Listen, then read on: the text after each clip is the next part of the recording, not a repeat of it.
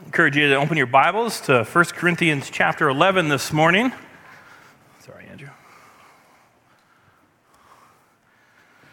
As you open your Bibles to 1 Corinthians chapter 11, you may notice that we're a little out of order in our study of 1 Corinthians. The nature of preaching here at Eastwood Oak is typically of an expositional and comprehensive study through the Word of God, going through each text of the book, verse by verse, explaining the meaning, declaring with both encouragement and exhortation what the passage is saying to us, as well to the original recipients, not just choosing the text that we like, but also taking on the challenging texts that rarely get preached simply because they're difficult. Pastor Scott, our senior pastor, has noted before that this will not always be pleasant in the moment, for the word of the Lord itself is not always pleasant at the moment. However, it is so very good for us not to hear the words of fallible men, but the eternal word of the living God. Then we trust the Holy Spirit to work in all of us, to take God's word, to apply it to our hearts, so that the Lord is glorified in our lives. So when you open up to 1 Corinthians chapter 11 here, we've separated the chapter into two Sunday messages. The first on the first 16 verses, and the second on the last half of the chapter. As the order of going through the passages would have put us on covering the first half of the chapter today, Pastor Scott had a particular heart for that message, and we'll preach that next week instead. So we're a little out of order. But we believe this is okay for several reasons. First, in 1 Corinthians chapter 11, verse 2, Paul says, "Now I commend you," and then proceeds to give a commendation with additional instructions that need to be understood regarding headship.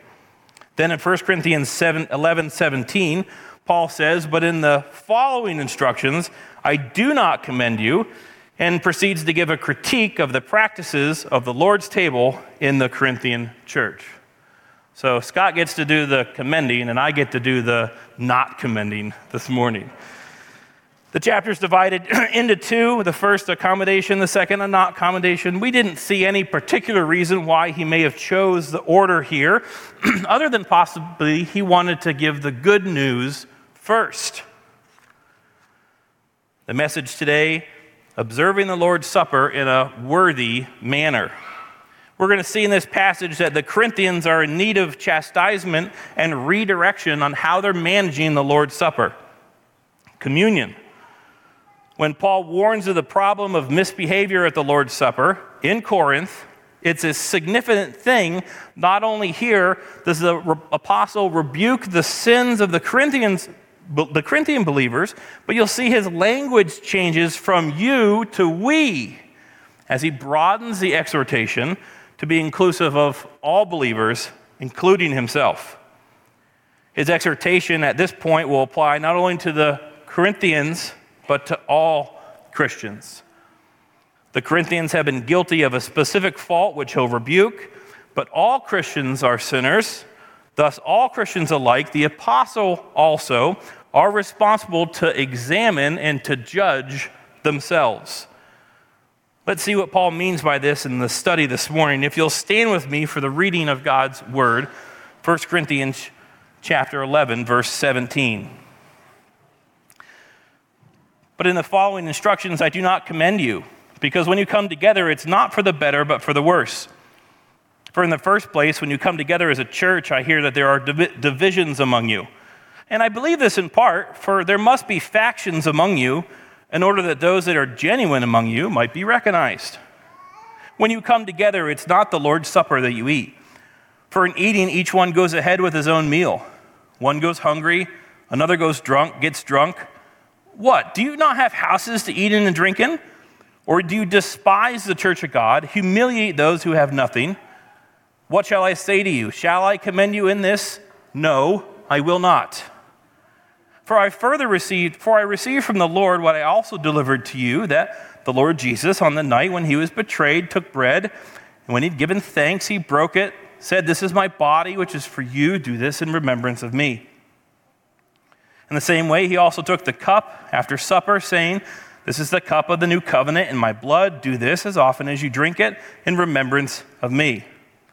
For as often as you eat this bread and drink this cup, you proclaim the Lord's death until he comes. Whoever therefore eats the bread or drinks the cup of the Lord in an unworthy manner will be guilty concerning the body and blood of the Lord.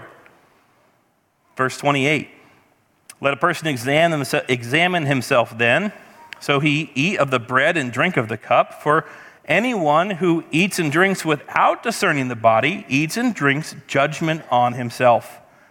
That is why many of you are weak and ill, some have died. But if we judged ourselves truly, we would not be judged. But when we are judged by the Lord, we are disciplined so that we may not be condemned along with the world. So then, my brothers, when you come together to eat, wait for one another. If anyone is hungry, let him eat at home, so that when you come together, it will not be for judgment. And about these other things, I'll give you directions when I come. You may be seated.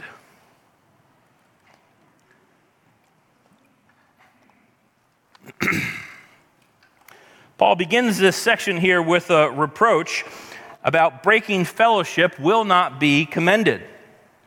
But in the following instructions, I do not commend you as you come together, he says. This coming together will be mentioned 5 different times in this passage. The coming together could have been at one of the wealthier Christian members' homes where there would have been adequate space for all to gather.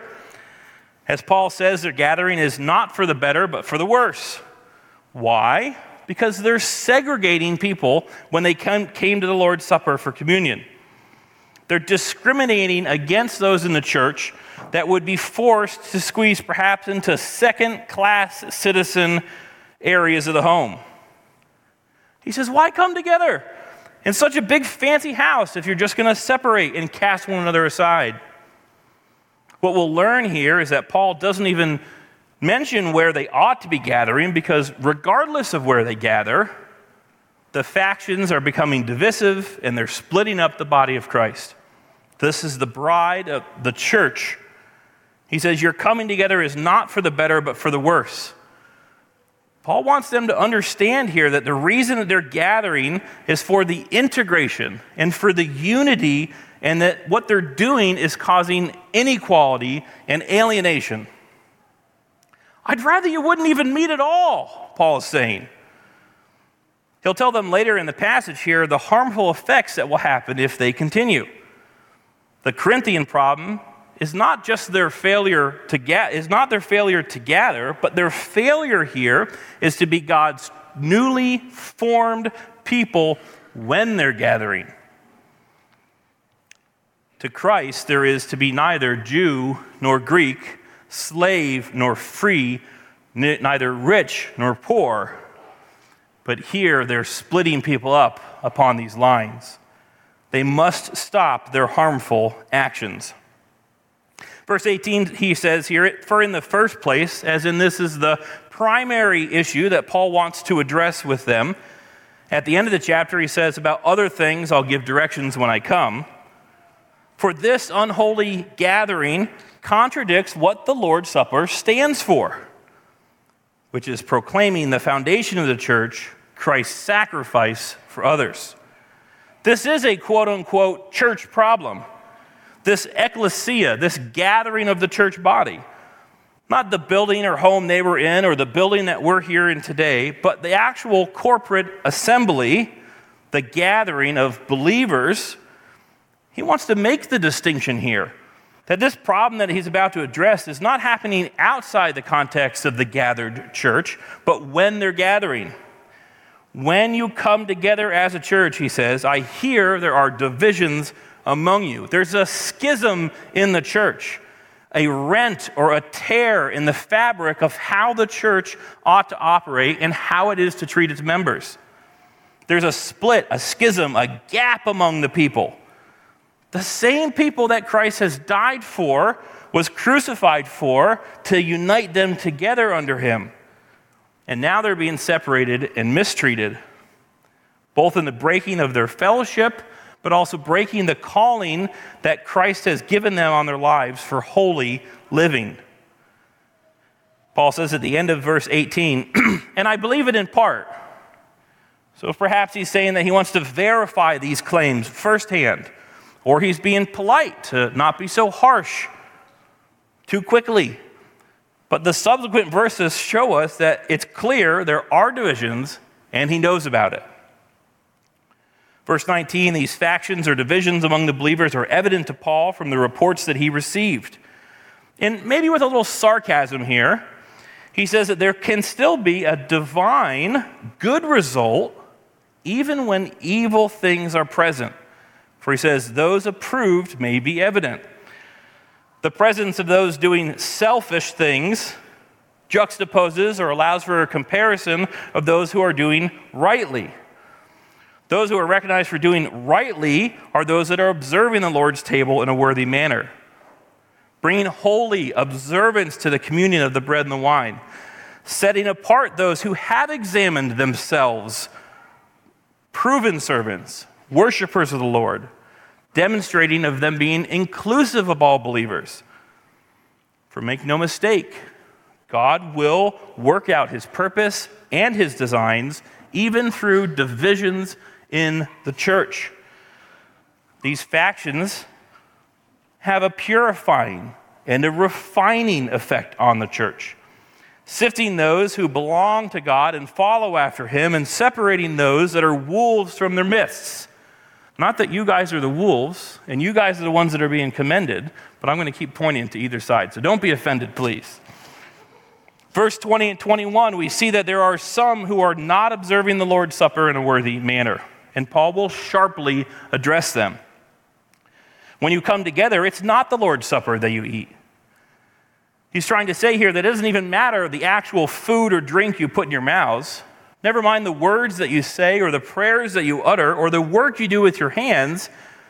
For if you do those things while breaking the fellowship of the church, by ostracizing God's people, pushing them aside, treating them unfairly, letting selfishness and pride well up within you, it's not even the Lord's Supper that you eat. It's an abomination. For in eating, each one goes ahead with his own meal. One gets hungry, one goes hungry, another one gets drunk. Paul is chastising the Corinthians here for this unworthy meal. Some are feasting, some are left hungry.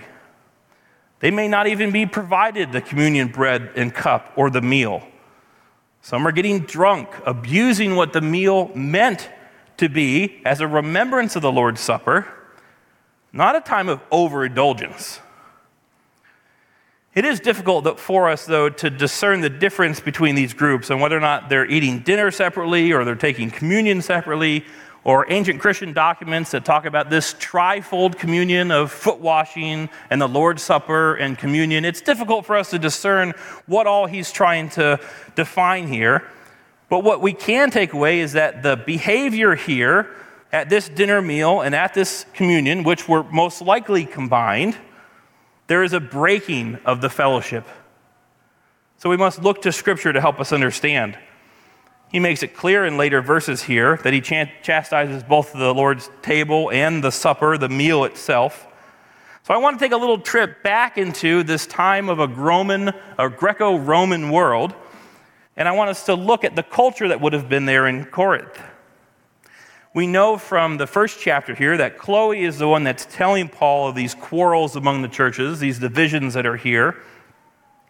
This quarreling and unworthy communion is happening where they gather as a church, so most likely someone's home, for that's the place where people would have met in the days here.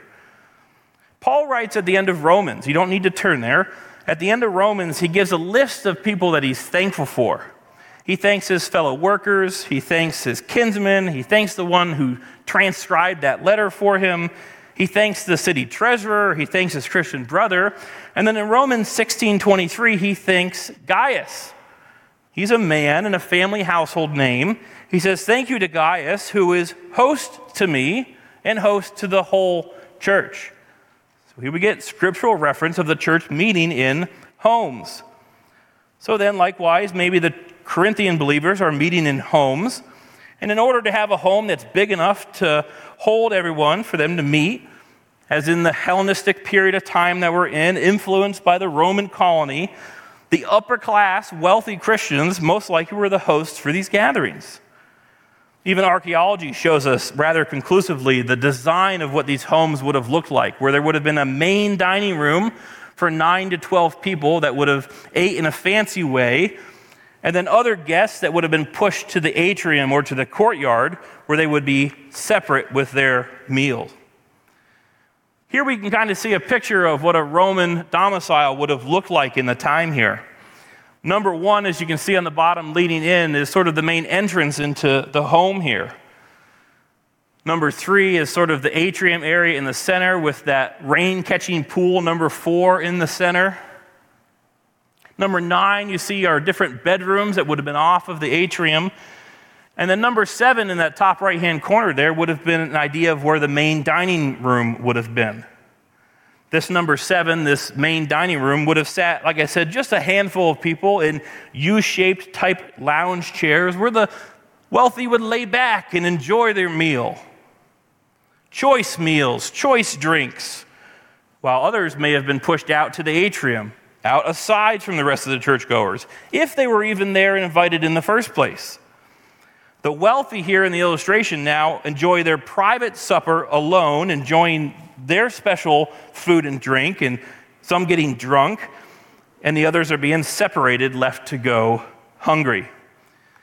See a picture here from the inside, what it would look like looking maybe from one of those dining rooms out into the atrium. Now there's a separation of the church body here.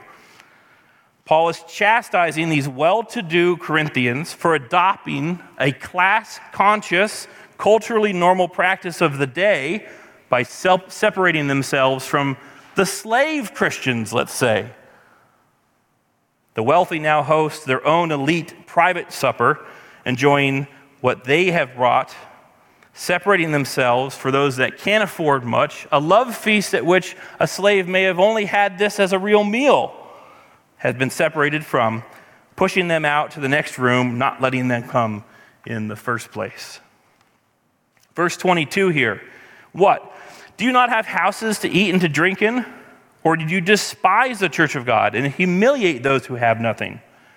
The point Paul is talking about here is not what the wealthy eat on their own time or drink day to day, but when they gather on this day, it's not just another dinner party. They gather to remember Christ's sacrifice for the church, for all Christians, for all those that would believe. Christ has died for all sinners. He's speaking in hyperbole here. Should you say he's exaggerating? Do you not have houses that you can go and eat and drink in? For he'd much rather see them feast alone than subject themselves and cast others aside in this displeasing and selfish meal. The elite have embedded in their minds the social standards of the world, and they're putting to shame the poor members of the church. And Paul is astonished. He will not praise them. They're not showing the love of Christ. And furthermore, they're displeasing or despising the church of God, despising this vertical relationship, a sin that's going to have dire consequences we see in this chapter. And so those that go hungry are humiliated since they have so little, and that then despises the horizontal relationship in the church. It's clear what Paul's upset about. There's division. The breaking of fellowship will not be commended. The Lord's Supper, if you can even call it that, is being mistreated. There is a caste system that is starting to form. It's causing sin in the church. And Paul will continue the chapter here now by giving an accurate account of how the Lord's Supper ought to be conducted. Let's look to the second section here. Breaking bread is an act of worship. Verses 23 through 26. The Lord's Supper is one of the functions of the community of Christ being passed on to us. This tradition, looking back to the Passover meal, being passed on to us. It's an act of worship to be done regularly to remember Christ. There's no explicit instruction here in the New Testament of the frequency of this observance. Indications that it may have been weekly, perhaps more frequently, perhaps less frequently. You can look to Acts chapter 2 and chapter 20. But apart from an explicit instruction, the decision regarding the frequency of the observation should find its place with biblical principles and practical considerations. The Lord's Supper should be observed as often enough as to prevent a long gap between times of reflecting upon the significance of Christ's work, but not so frequently as it becomes trivial or becomes commonplace and we go through the motions without thinking about the meaning. Here at Eastwood Oak, we observe communion on the first Sunday of the month and the Friday before Resurrection Sunday. For on the night Jesus was betrayed, verse 22, he broke the bread which communicated a deep fellowship. Jesus officiated this Lord's Supper, communicating a depth of relationship and fellowship with his disciples that he desired, for with the church he desires. For in many cultures, that meal is this pinnacle, the highlight or culmination of a relationship.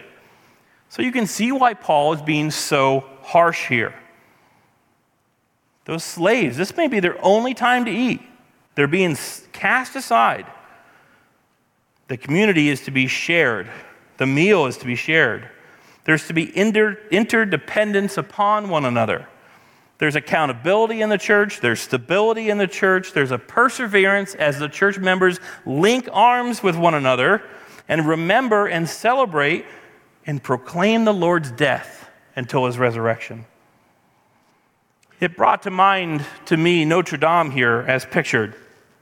Cathedral in Paris, one of the most iconic and well-known buildings of the world.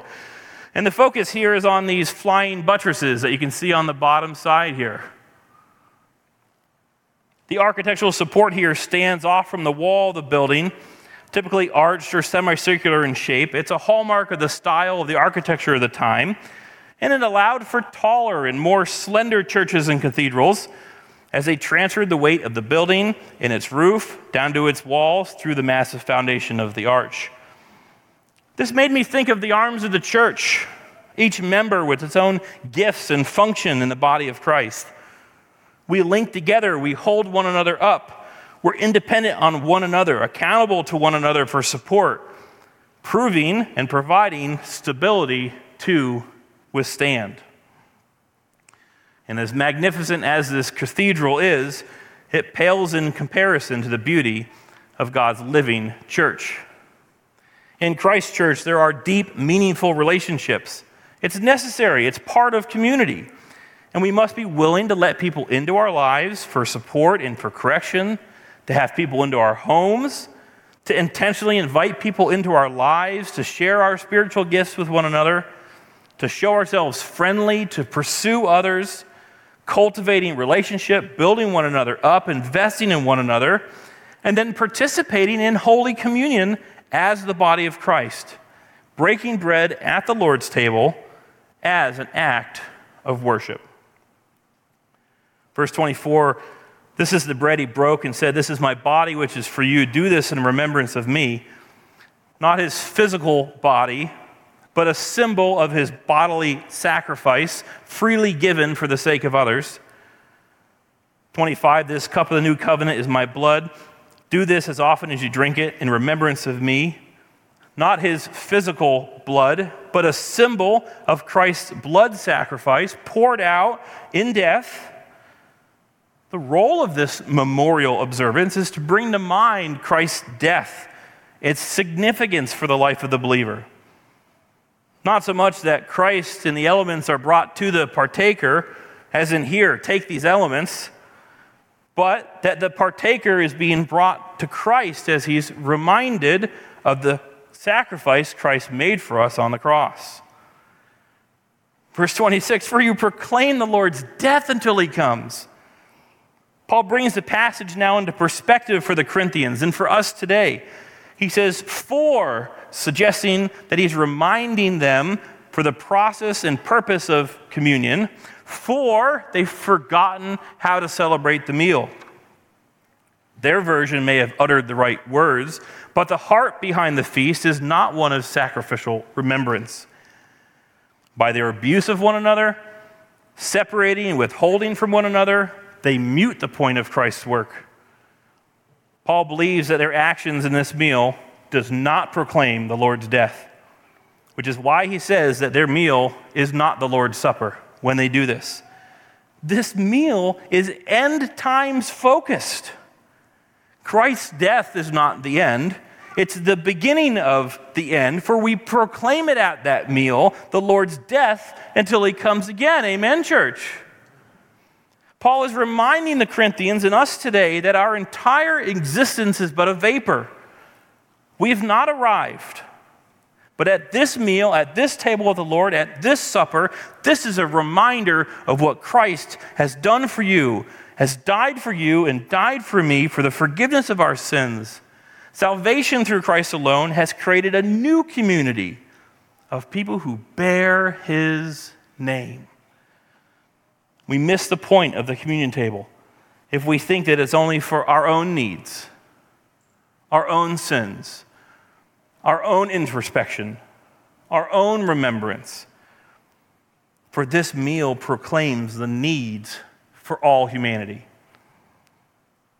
Charles Spurgeon once said, practically, it means upon celebrating Christ's death in the Lord's Supper, as often as we break the bread and drink the cup, it evokes no tears. It suggests no sighs. He says the memorial of Christ's death is a festival, not a funeral. We are to come to that table with gladsome hearts. Breaking bread is an act of worship, and how sweet a celebration it is. Our third section here, breaking in your Bible, will help build community. These last 8 verses. So what must we do? May I suggest that breaking in your Bibles will help build community, and it will lead you to a life where you're seeking to be a worshiper, maturing in Christ. You know, I played baseball through much of my younger years and through high school, and breaking in a new leather glove was important. Do we have any baseball or softball players in the past here? A couple. I played baseball for all these years, and I realized that a broken-in glove was very important to me. And each player has a special relationship with their glove. Countless catches and grabs mold it to their hand. Every crease and seam, the mitt has taken a lot of work to shape, but it all starts with a break-in. Before practice, players of all levels should break in their gloves. Breaking your glove ensures that it has the right fit. It's comfortable to wear. It moves smoothly in your hands. Your glove makes a pocket to grip the ball very securely, achieving that perfect fit and feel. The most effective approach to breaking your glove is to catch with it, to use it. You can use a combination of warm water and steam. You can use conditioning oil. You can prepare that glove for the best fit. We used to put a baseball inside the glove and wrap it with rubber bands, put it underneath a weight to kind of help mold the glove to the ball. We'd use a glove hammer or a glove mallet to kind of hit the glove when it's in your hand, helping stretch out that pocket, mold it to the ball. Like a broken-in baseball glove provides benefit to the player, a broken-in Bible is a benefit to the Christian. Paul says in 27 and 28, whoever therefore eats the bread or drinks the cup of the Lord in an unworthy manner will be guilty concerning the body and blood of the Lord. So let a person examine himself then, and so eat of the bread and drink the cup. So in order to examine yourselves here today, you're going to need a broken-in Bible that is well read, well memorized, well used, and applied. Then you're going to need a community of believers, of faithful ones to help you daily in your walk with the Lord.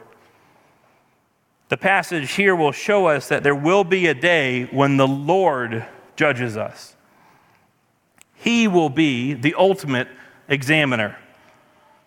But we have the charge now to examine ourselves, or to test ourselves, test our attitudes and test our behavior towards the Lord's table in the context here of other believers.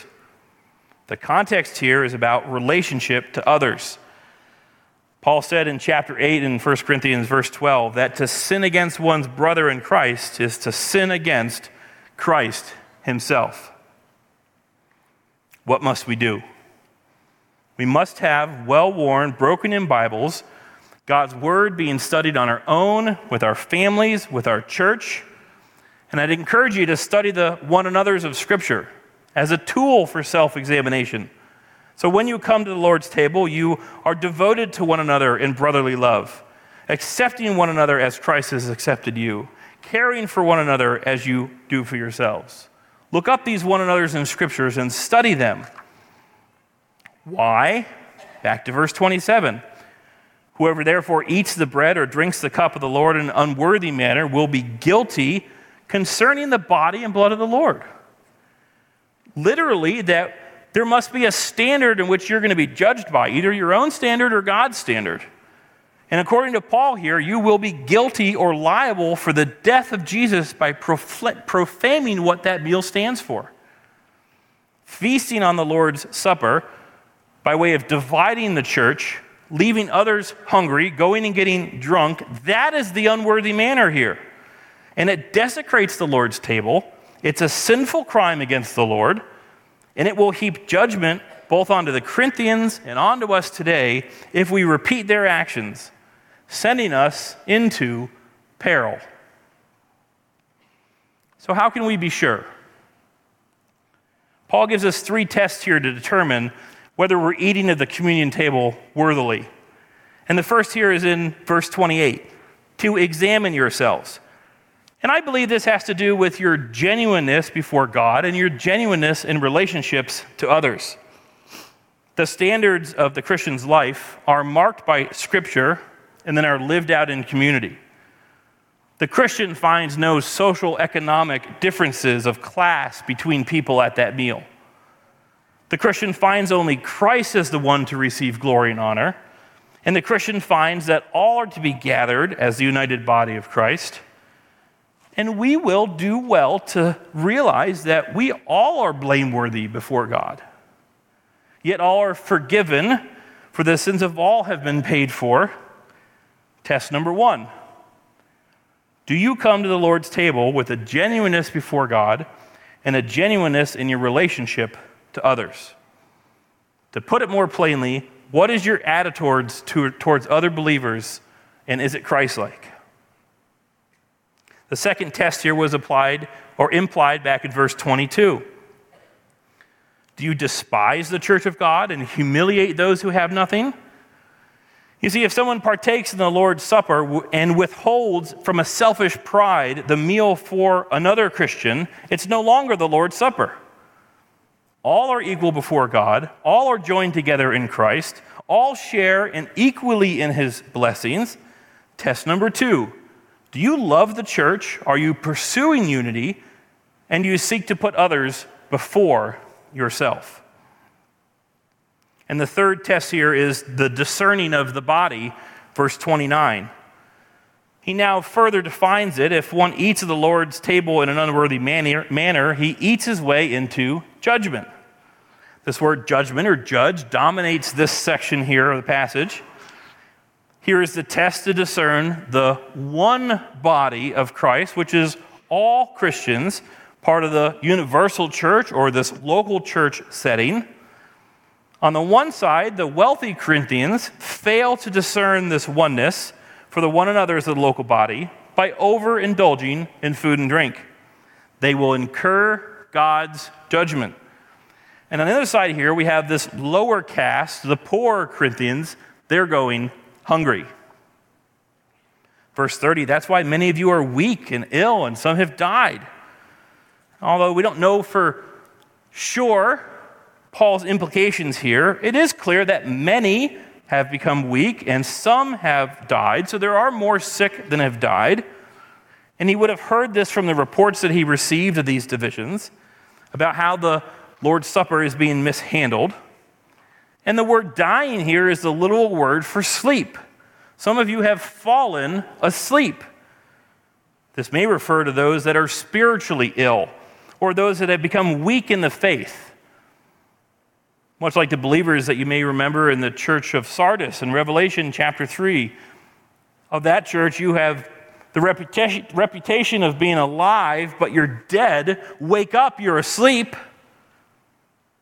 But Paul seems to have in mind here a much more real sickness and real death.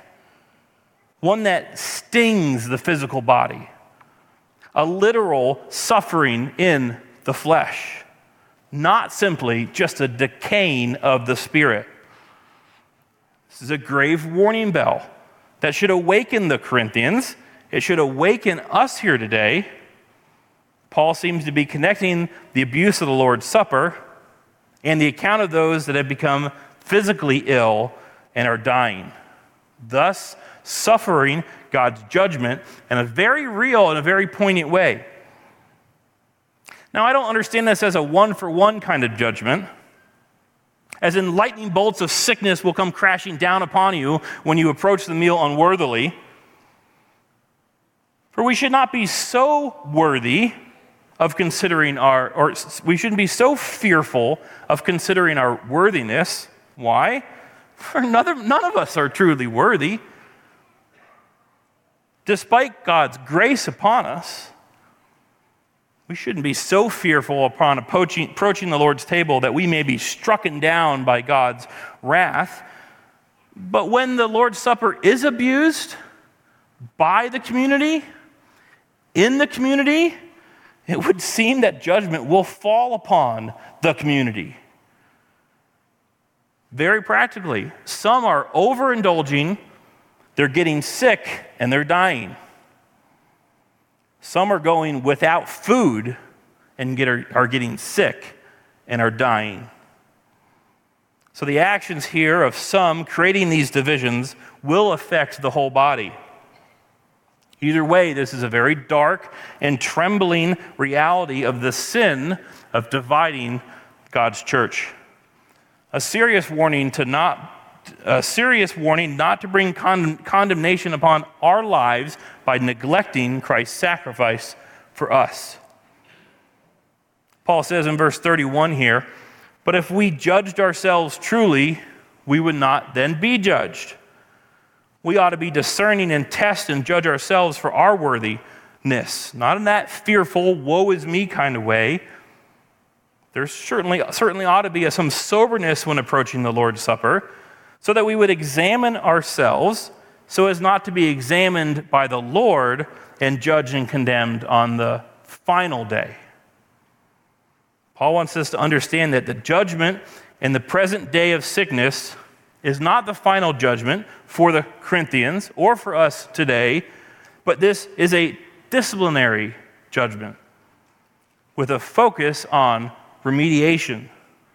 It is for correction. That's why he's writing this portion of the letter, for reproof, to set them on the proper path. Make it clear, we're not talking about a loss of salvation here. Paul's saying with a loud voice, verse 32, when we're judged by the Lord, we are disciplined so that we may not be condemned along with the rest of the world. The final clause in verse 32 confirms that this earthly judgment is not the final judgment. Breaking in our Bibles will help build godly communities. Paul's concern here is simple and direct. Read the divine scriptures and engage with the community of the body of Christ, and eat the Lord's Supper with the Spirit of Christ in your heart. These last two verses in the chapter here, if anyone's hungry, let him eat at home, so that when you come together, it's not for judgment. The idea here is don't come to the table with the idea of trying to fill your bellies. He's being sarcastic here, referring back to the beginning of the chapter here. If you satisfy your hunger at home, then you can celebrate this meal together. If you think of it literally, it's foolish. He's not giving them license to indulge themselves and ignore others. He's asking them, telling them, suppress your appetite of worldly pleasures and come and gather in fellowship together. He wants to uproot the Corinthians from the poisonous soil of the Greco-Roman world and replant them in the soil of Christ's loving sacrifice for us all.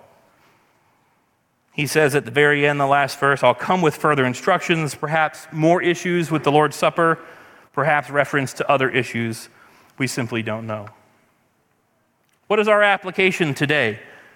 For we should look at ourselves from within and examine ourselves for what unconfessed sin we may have against others in the church. Are we harboring anger or distaste for another? We must seek a Matthew 18 approach of lovingly sharing our sins and our hurts with one another, seeking a lifestyle of confession and reconciliation. This is a strong and stark reminder of Christ's sacrifice for us, remembering what Christ has done at the cross, looking back daily, dying to self, living for eternity, and doing it in remembrance of him. Let us come to that communion table with great joy and with great thankfulness for our union with Christ and for one another. And one of the most encouraging applications for us today to take with us is that we would be bold in proclaiming Christ's death, burial, and resurrection, in order that we may boldly proclaim the gospel to those that need to hear it. And then at the celebration of the Lord's table, we would put ourselves in a place to proclaim the Lord's death until he comes. So as the church is nourished by Christ and nourished by the Holy Word, we anticipate and long for Christ to come, who will fully one day be present with us in a new heaven and a new earth as we praise and yell to him, "Come, Lord Jesus, come." Let me close this in a word of prayer this morning. Dear Lord, Heavenly Father, may we include other believers in our lives, regardless of age or education, nationality or ethnicity. Lord, bring to mind ways that we divide ourselves among believers, and how if we do that, we'll despise the church of God and humiliate others. Lord, teach us the consequences of breaking fellowship with other believers over non-essential reasons. Bind us together as a Christian community, gathered together under God's holy word. Lord, let us prepare ahead of time for the Lord's Supper and teach us to be a community that studies what Scripture says to discern our readiness for it. Lord, let us with fervent prayer pray, "Come, Lord Jesus, come." That we would proclaim the Lord's death, burial, and resurrection, so that those here today would trust in the saving work of Jesus Christ and dedicate their lives to you, saving them from their sins. Lord, uproot us in our sinful ways when we observe the Lord's Supper in an unworthy manner. Uproot us from the poisonous soil of this world and replant it in the nourishing soil of Christ's loving sacrifice for us. Lord, we love you. We thank you for this church body gathered today. We ask all these things in Jesus' name. Amen.